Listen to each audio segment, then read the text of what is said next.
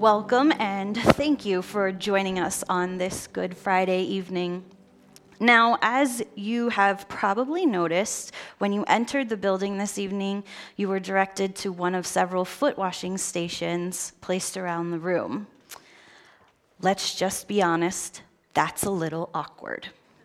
More honesty, feet are kind of gross. Not my thing, but as an act of service with my family, we sat down together and we participated in that foot washing as a family.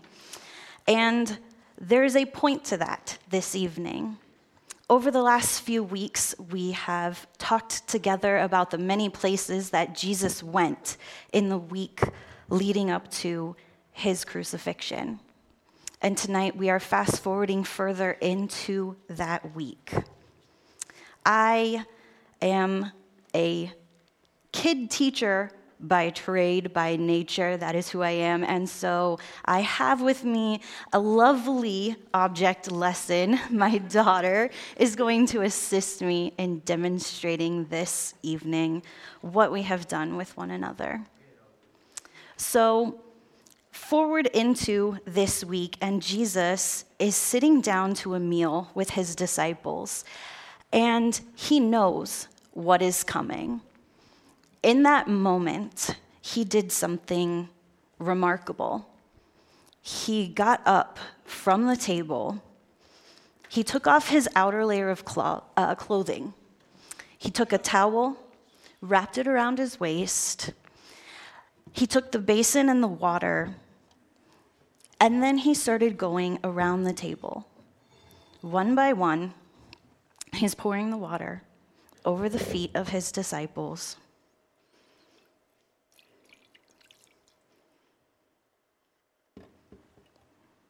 Then he's taking the time to wash all the dirt, all the grime, all the muck that they had walked in during the day,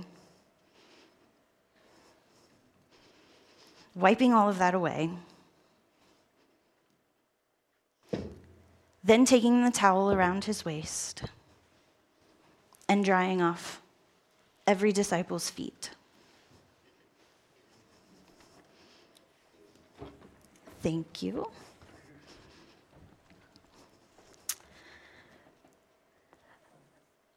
This is a very interesting thing for Jesus to do.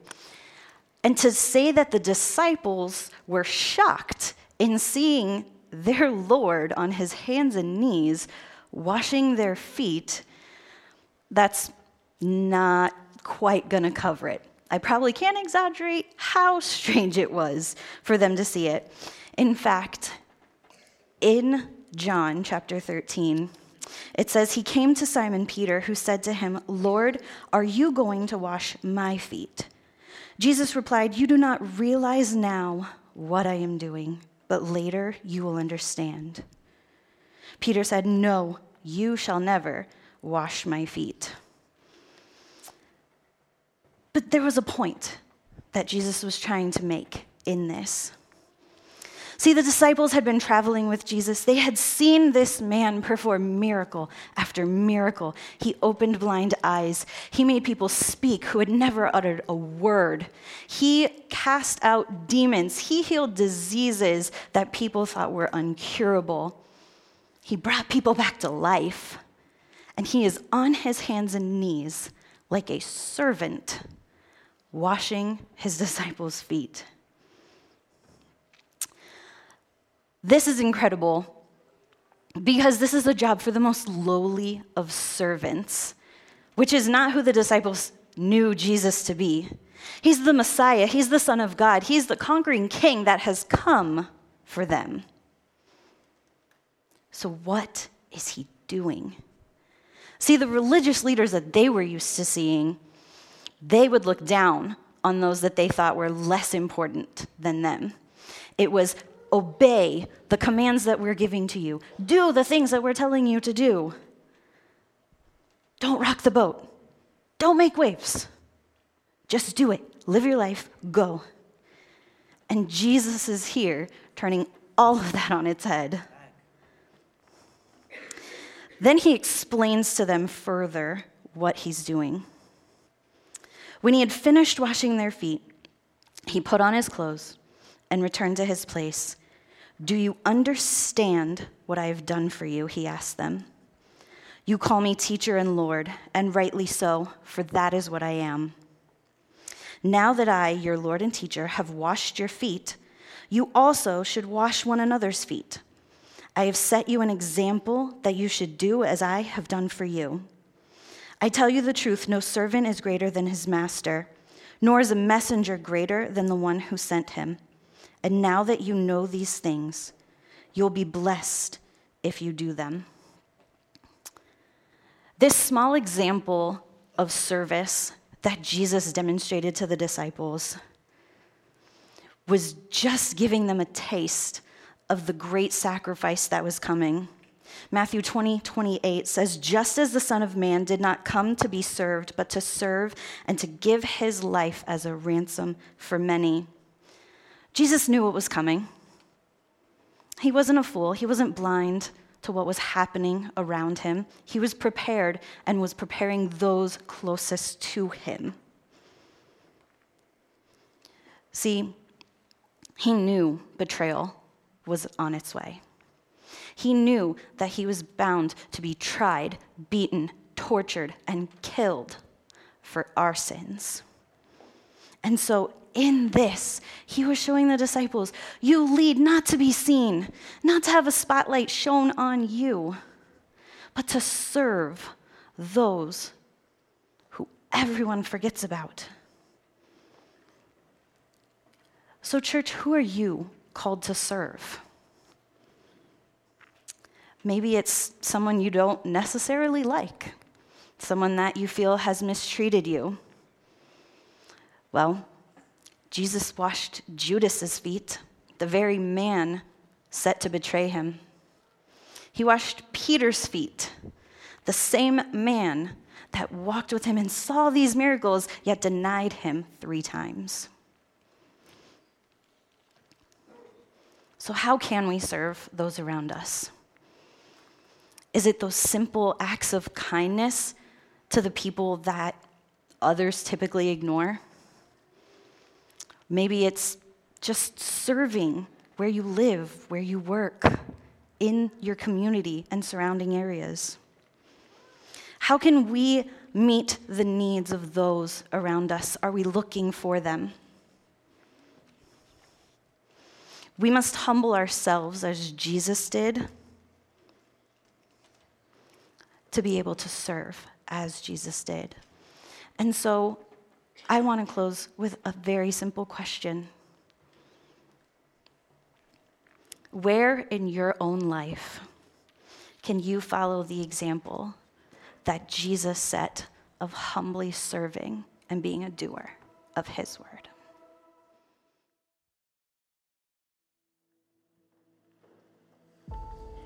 On the night that Jesus was going to be betrayed, him and his disciples, minus Judas, of course, left the upper room.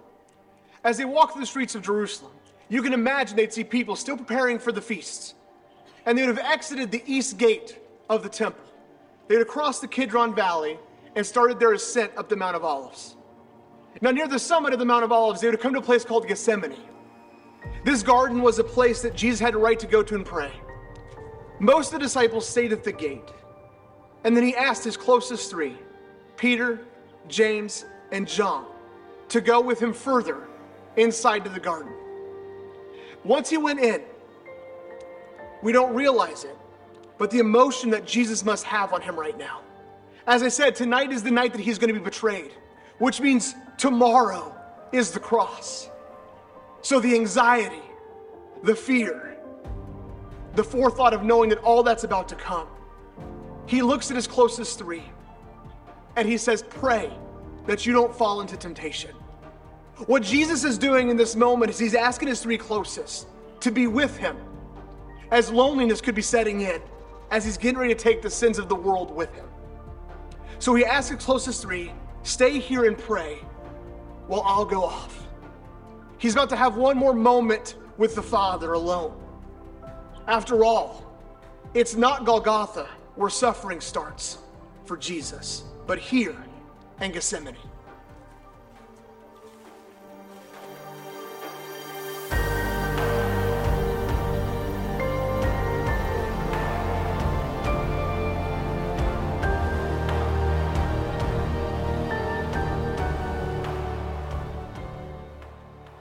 As Jesus would have found a time to be alone in the middle of the Garden of Gethsemane with God, he would not be out of eyeshot of the closest three, but he'd be out of earshot. As he has this intimate moment with God to share where his spirit is. You know, he's in Gethsemane. Gethsemane, which means olive press. We can imagine that right now Jesus' spirit is just pressed, crushed with what's about to happen. He knows the betrayal is coming, and he knows the cross is coming tomorrow. Luke tells us this way in chapter 22.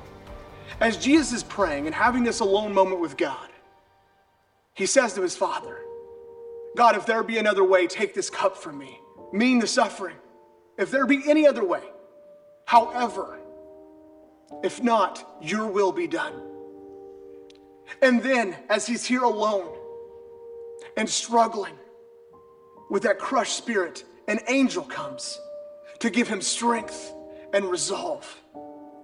He's under so much pressure, so much stress, that the gospel writer of Luke tells us that not only is he sweating, but blood is coming, which means there's blood vessels bursting in his forehead because of the pressure and the stress he is under. So let's look at this. First, God, if it be your will, take this cup. What Jesus is saying is if there's any other way for all of humanity to be saved for all time, is there another way? But if not, God, I will still do it. Secondly, an angel comes to him. I love this picture that Luke paints because there's only 2 times that an angel comes to Jesus. This time here in the Garden of Gethsemane, and then in the wilderness as he's battling Satan. But maybe what we don't realize is right now, in this moment, as I mentioned before, Gethsemane is where the suffering starts. This is where the battle with Satan really takes place. Jesus is getting ready to take the cross on for humanity. And an angel comes to give him strength and resolve. And yes, blood is pouring out already without any punishment being borne upon him yet because of the stress and the feeling he has. Try to realize this. He is taking on all the condemnation. He's going to take on all the wrath of God for us, all of humanity at all time. And this is the moment he has with God. And the most important thing that happens as he looks at God up and says, hey, if there be another way, take this cup from me, but your will be done. In this moment, what Jesus is doing is surrendering and saying, you know what? I'm ready to walk through with this. And for us, thank God he did. We know that he is the perfecter of our faith. But in this moment, he's asking God if there's another way. But he still chooses the will of God and takes on all of sin for us because he surrendered.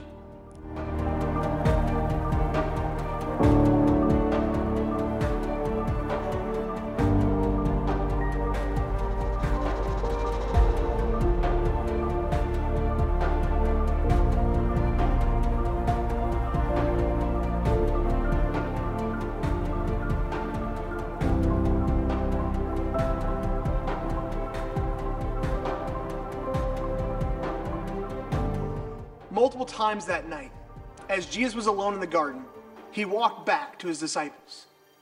And what did he find? He found them asleep. Yeah, the same disciples that he had asked to pray to guard them against temptation were asleep. My question is this: are we asleep? Are you asleep? Tonight, as you came in, you got a rock. I'm going to tell you what you're going to do with this rock here in a second. This rock represents our sin, our evil desires, our thoughts. And as you had this with you, from the moment you came into our building, walked into the auditorium, this has been with you constantly. What you're going to do now, when the video ends, is you're going to go to one of our tables. And you're going to pray. And you're going to pray for a couple things. Number one, I want you to pray for this. Thank God that we have the sacrifice of Jesus. That he still walked through, took the cup, and suffered for us. Secondly, you're going to pray that you give this over. Whatever this is for you, whether it's sin, evil thoughts, hate, lust, maybe it's fears, anxieties, doubts. And as you go and you pray at these tables, you're going to leave this rock at the foot of that table. And here's why you're going to do that. It was never ours to carry. It's not yours to have and to hold on to, constantly weighing you down. Jesus took the cup, went to the cross. He surrendered so that when we could surrender, it goes to him and it stays with him. That's what Jesus did. When we talk about that word surrender, most people don't like that word. It's scary, or it sounds cowardice. It's not. When we surrender over our desires, our sins, we get the fulfillment that God truly wanted from us. We get to be in community with him if we just surrender. So do that now. And I hope and I pray that you feel peace from knowing since Jesus surrendered, that we can surrender and be in glory.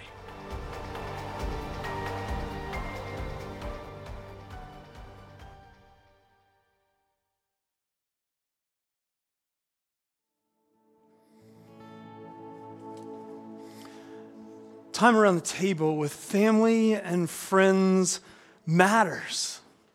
It's where we get to share stories. It's where we learn about all of the family traditions and the family stories that have been passed down. But if your family is anything like mine, most meals get consumed so fast because you're rushing off to the next thing. But there's something about taking the time to sit down, to share a meal, to slow down the pace of life. And in those times when we actually get to sit around the table, the community is so much richer. The memories we share, the laughs we have, the jokes we tell, maybe even sometimes those conversations that go a little bit deeper. To talk about how to live out our faith, how to be a good friend, what it really means to love our neighbor. I mean, have you thought about how many times Jesus sat around a table? Who he sat there with? He heals Peter's mother-in-law and then sits down for dinner. 3 times throughout the Gospels, he goes to different homes of the Pharisees or religious leaders of his day, and he sits down with them. He goes to Matthew, the tax collector's house. And this night, the last night of his life here on earth, after a busy week since he's entered Jerusalem, he's been celebrated with palm branches. He's paused as he looks over the city and weeps for what he sees. He's walked into the temple tables and flipped the tables. Because of what he sees happening in God's house that is supposed to be a house of prayer. He's been challenged every time he turns around by the Pharisees and the Sadducees, trying to trip him up. He's taught in the temple every day. But now it's time to slow down. It's time to have dinner. It's time for him to sit and enjoy the Passover meal with his disciples, his closest friends. Listen to the story. Now the festival of unleavened bread arrived, and when the Passover lamb is sacrificed, Jesus sent Peter and John ahead and said, "Go and prepare the Passover meal so we can eat it together." "Where do you want us to prepare it?" they asked him.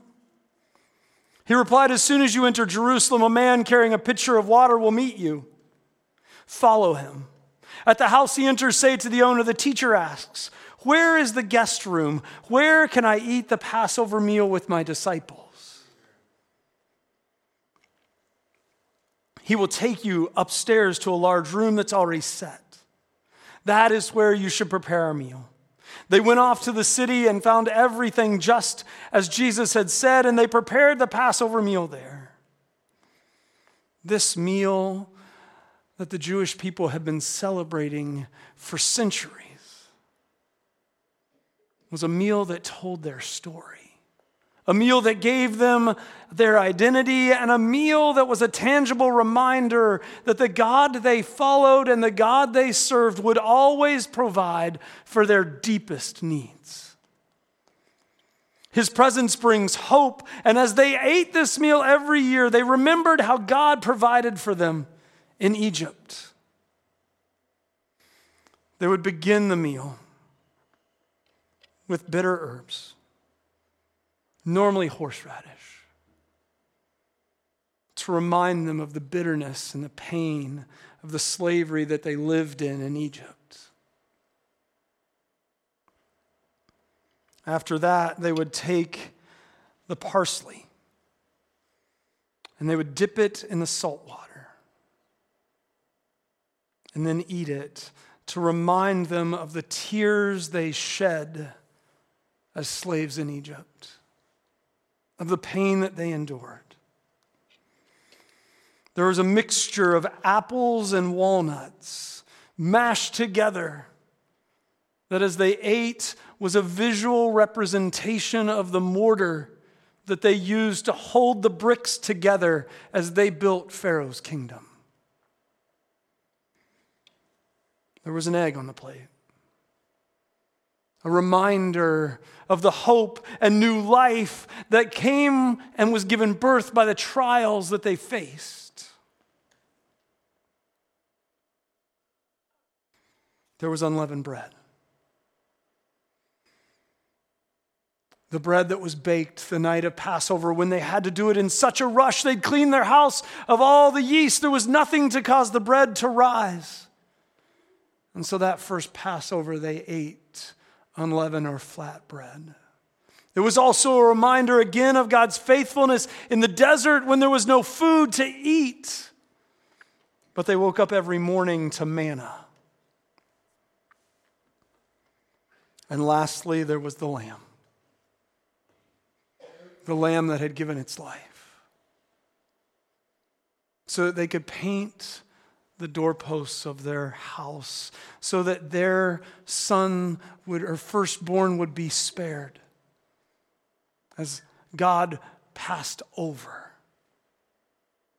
A reminder of God's provision, a reminder of the sacrifice. The Passover meal was a reminder of the cost of their freedom. And on this night, Jesus will bring deeper meaning and more significance to this meal than they even imagined. When the time came, Jesus and the apostles sat down together. At the table, Jesus said, "I have been very eager to eat this Passover meal with you before my suffering begins. For I tell you now that I won't eat this meal again until its meaning is fulfilled in the kingdom of God." Then he took a cup of wine. He gave thanks to God for it. Then he said, "Take this and share it amongst yourself, for I will not drink wine again until the kingdom of God has come." He took a second loaf of bread and gave thanks to God for it. Then he broke it into pieces and gave it to his disciples, saying, "This is my body, which is given for you. Do this in remembrance of me." After dinner, he took another glass of wine. Said, "This cup is a new covenant between God and his people, an agreement confirmed with my blood, which is poured out as a sacrifice for you." Jesus said to his disciples that night in the upper room, "I am the Messiah. I am the one you have waited for." And he says to us today, "I'm the Savior of the world." Jesus' presence in this meal, in this night, is a constant reminder for us that even in the midst of life's hardest trials, in the midst of life's deepest pain, in the midst of the hurts, when it feels like there's no way out, God on a cross reforms our identity. Jesus' sacrifice on that cross forgives and redeems us so that we can go and freely serve our communities. This meal reminds us, this evening reminds us, each time we celebrate communion, we're reminded of the cost that Jesus paid and of the freedom that we received. But I hope we're also reminded that this was once for all payment and we never have to do it again. We're reminded that God on a cross provides forgiveness for sins that otherwise we'd never be forgiven for. Barnabas Piper says this, "The same God who smiles on the brilliance of wildflowers and feeds a baby sparrow sent his Son as the atoning sacrifice for sins already committed." Jesus was the last and final sacrifice, the flawless lamb able to redeem all sinners and pay for all sins once and for all time. Jesus is God's perfect and complete provision, the answer to every person's deepest question and the fulfillment of their deepest needs. As we come tonight to the table, we remember that this life is not all we have. We have a future that was sealed by Christ's death and resurrection. But this meal should also serve as a reminder of what's been done for us. It's now our responsibility to share with others. Another theologian says, Jesus gave his body and blood to his disciples in bread and wine. Amazed at such a token and little understanding what they did, Peter and John and the rest reached out their hands and took their master and their God. Whatever else they knew or did not know, they knew they were committed to him. And they knew that somehow they should live it out. As we prepare to go to the table tonight, I want to remind you who was at this first table. Peter was there. Everybody loves Peter's stories. But Peter's the one who in just a few hours will turn his back after promising never to on his Savior. Matthew was there, the tax collector, despised, an outsider, a thief who walked with Jesus and sits at this table. Thomas was there. The one who said, "I won't believe he actually rose from the dead until I can put my finger in the hole in his hand." The one who doubted, the one who questioned, sits at the table tonight with Jesus. And lastly, and most amazingly, Judas is there. The one who's already decided in his heart, who's already taken the money, to turn Jesus over to execution, sits at the table. This meal that Jesus was so eager to eat with his disciples is a meal that formed their identity and ours. It's a meal that Jesus paid the price so that we could be free. But in our freedom, we're free to fully serve and to love those around us. So as you prepare to go and celebrate with your family tonight, I want you to remember what Jesus has done, what his death meant, what it means for you and for me. This world's not all we'll know. We're forgiven. We're free. And we have an amazing opportunity to go and tell that message to anyone we meet. So let me give you a few instructions. There are 6 tables in the room. The 4 in the corners have regular bread and grape juice. As a family, in just a moment, I'll invite you to get up and go to one of those 4 if you'd like and pray. I want you to spend some time before you just take the elements thanking Jesus for what he's done. Thanking him for the price he paid and celebrating the new life that you have. There are 2 in the center of the room as well. Those have gluten-free bread. So if you're gluten-free, you can go to one of those. If you're here tonight alone and you're like, I don't have family, we're so glad you came.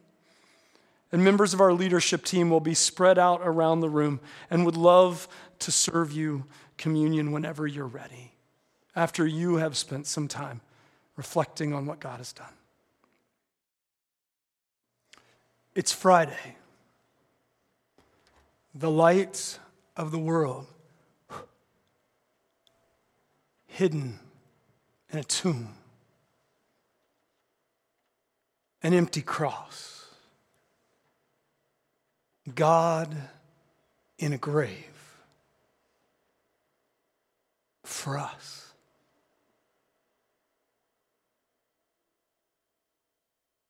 As you leave tonight, we ask that you leave in silence, reflecting on what God has done, on the cost he paid for you and for me. But Sunday's coming, and we can't wait to worship with you then. Go in peace.